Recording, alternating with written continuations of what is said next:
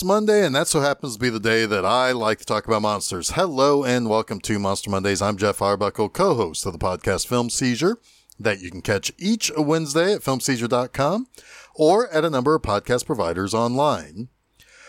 Oh boy, are we going to have fun times on this week's Monster Mondays. All the Godzilla movies that I watched as a kid, it seemed as though the most common ones that showed up on our local TV station that would play these like on Saturday afternoons were like the original one and Godzilla versus Mechagodzilla, which is why the original Mechagodzilla is my favorite foe of the big G's. And then there's probably also either Astro Monster or the first Ghidorah movie. But one that also got a ton of play is what I'm talking about today, Son of Godzilla. Now, this movie is both adored and detested by fans of Godzilla. And I've danced around this topic a few times, but understand that the Godzilla films had been going for about 13 years at this point. And Son of Godzilla is the 8th film in the series. So there are very few film series that can go that long with that many entries and not do something kind of different. It didn't take the Godzilla series that long to turn him from an enemy in the first two films to having something more of a personality in the next couple of movies and then turn him into an anti-hero.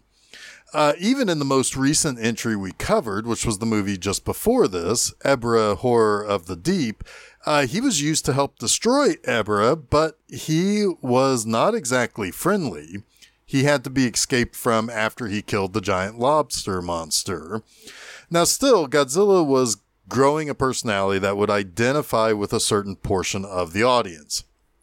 Of course, I'm talking about kids. Little kids. Kids who like the idea of monsters stomping on their school and their bullies and their teachers. And I mentioned bullies, but that's a later film we'll get to maybe next year. As Godzilla was becoming more and more anthropomorphic as an international movie superstar, the next step to make him much more family friendly and endear him to the kid audience was to make him a parent. So Son of Godzilla got off to kind of an inauspicious start. The movie was put into production at the same time that Toho Productions was working on King Kong Escapes. The A-team of Toho's Monster Cruise, which included director Ishiro Honda, effects editor Eiji Tsuburaya, and composer Akira Ifukube, were dedicated to the Kong movie. This left Toho to assign a lower-tier team to Son of Godzilla, and that included director Jun Fukuda, effects guy Sadamasa Irakawa, and composer Masaru Sato. However, Irakawa did get some help from Tsuburaya, and in addition, the film, much like its predecessor, went to a tropical island location to film the movie. So it was kind of in danger of not being well designed or directed and be stale in terms of how it looked as far as the location.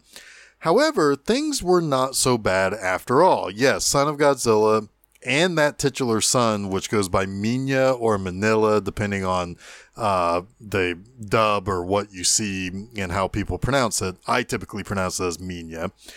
He does get a lot of jabs. I think that's actually caused by confusion between this and Godzilla's Revenge that came out a few years later. Godzilla's Revenge is also known as All Monsters Attack. But this Godzilla suit was the bulkiest one designed to date, so it was a new suit. The suit from Minya was kind of cute in an ugly way. There are some things I will talk about that actually plays very well in the movie and introduces a couple of bug-themed monsters that will be famous for decades. But it also featured the first female writer for a Godzilla movie, Kazui Shiba. In the end, the movie did actually do pretty okay at the box office and with some critics. Some critics went and kind of worried about the preposterous plot of the 8th film of a giant monster movie, but turned out to be entertained. Part of the success was that Minya was designed to be friendly to what was called the dating crowd. These were young lovers who go to the movies for fun. Minya was a cute monster, and there was a considerable amount of effort put into the relationship between father and son in the actual film and how it plays out.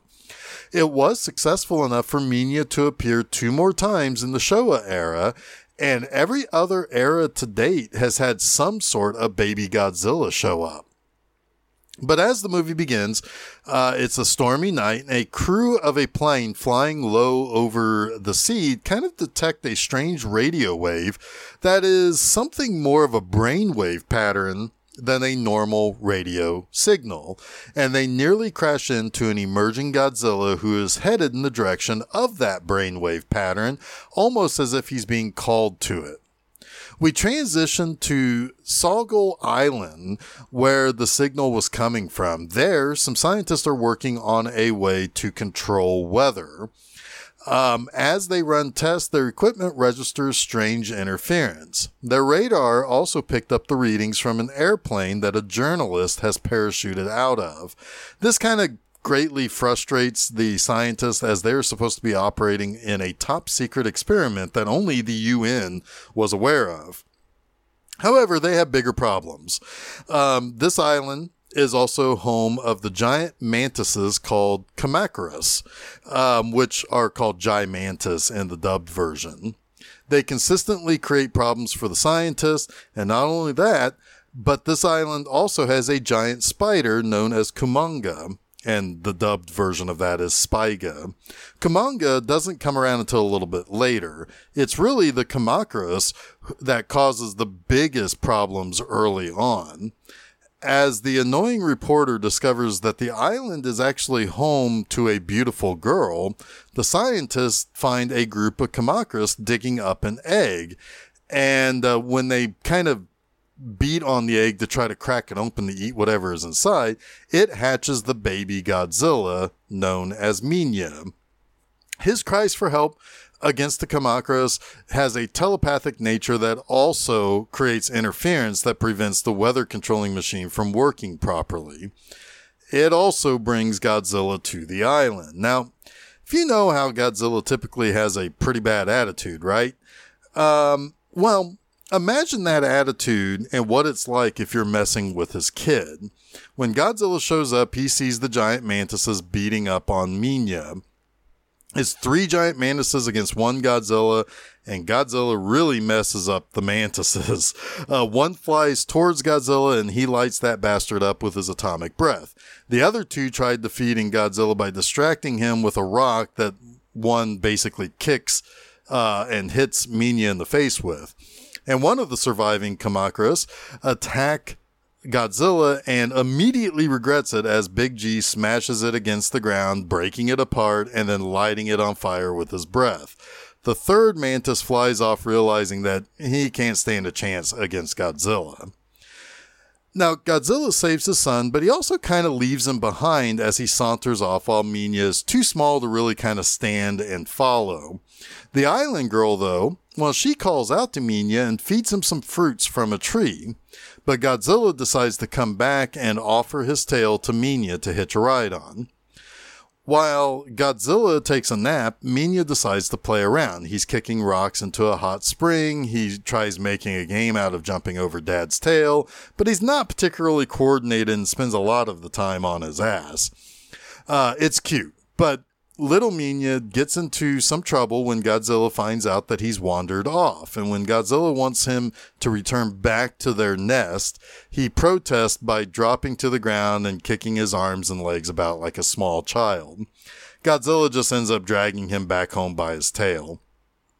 Now, when the scientists all start coming down with high fevers, the island girl says that the warm red water in that hot springs will cure them. However, to get there, they first have to pass through a valley where Kumonga is sleeping. Then they have to get to the water, which is where Godzilla and Minya calls home. Now, they get past Kumonga's hibernation spot, but when they get to the hot spring, they find Minya studying to be more like his old man. This is where we see Minya's most memorable trait. He can't breathe the atomic breath that his dad can.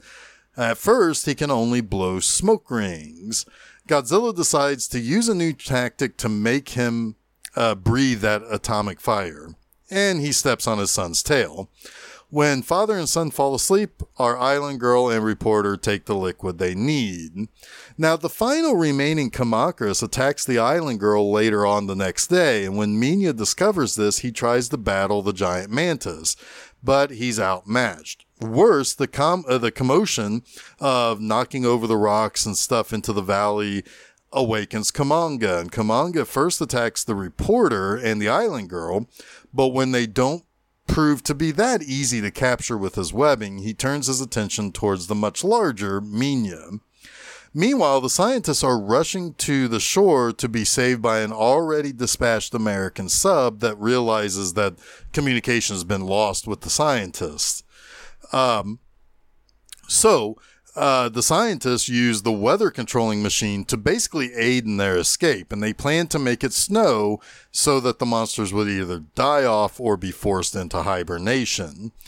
Outside, Kamanga's used his webbing to basically completely cover Minya, and when the final Kamakuras arrives, it too gets trapped by Kamanga's webbing. But the giant spider decides to feast on the mantis first, which gives Godzilla enough time to arrive. He smashes Kamanga in the face with a rock and frees Minya. Realizing he's probably effed in the bee, Kamanga decides to turn around and make a run for it. But Godzilla, well, he isn't going to let the spider get away to fight another day. He blasts him with some atomic breath, but does get a lot of webbing sprayed all over him. And with the weather controlling machine set off by the scientists, the temperature on the island drops below freezing and it begins snowing. This allows for Godzilla and Minya both to be able to blast Kamanga with their atomic breath and kill him by basically roasting him alive. I mean, damn, don't mess with the Godzilla family, right? But as the snow gets heavier and the temperatures get colder, Godzilla and Minya must huddle up together to hibernate and allow the snow to pass. But don't worry, they will return in the next 2 films in the Godzilla series. So let's get to the 3 things I like about Son of Godzilla. First, I got to give production some major credit for both the Kamakuras and the Kamanga designs. Both bug-like creatures were a little bit different than past Godzilla foes that originally would have like actors inside the suits, even if there were some puppetry involved. However, these creatures were entirely puppeteered by several crew members and effects people, and they both look really good. The giant mantises have movable mouths and glowing eyes, and they just have great movement. They really do look like they could be large bugs. The same goes for Kamanga. He moves really well for being a giant puppet. He also has mandibles and a mouth that he shoots webbing out of. He's got like his little venom needle that sticks out of his mouth. These were actually pretty successful creature creations, as they would later appear in future films, like both of them appearing in All Monsters Attack, which is the movie also known as Godzilla's Revenge. You have Godzilla vs. Gigan, and they both made return appearances in Godzilla Final Wars all the way in 2004. Now, Kamanga would even be present in Destroy All Monsters, when the all-time monster beatdown of many, many Toho monsters fighting and killing King Ghidorah. Now, every Godzilla movie has a plotline for the monsters and a plotline for the humans. And that's what's going to be my second like. I actually like the human story in this. It really isn't all that bad. It doesn't really get in the way. You have scientists who are testing weather control equipment, but they're also dealing with these monsters. So you've got a Godzilla, you've got some giant mantises, and then they learn that there's a giant monster spider there too. It's a madhouse on this island. However, none of the human characters are particularly annoying in any way, shape, or form.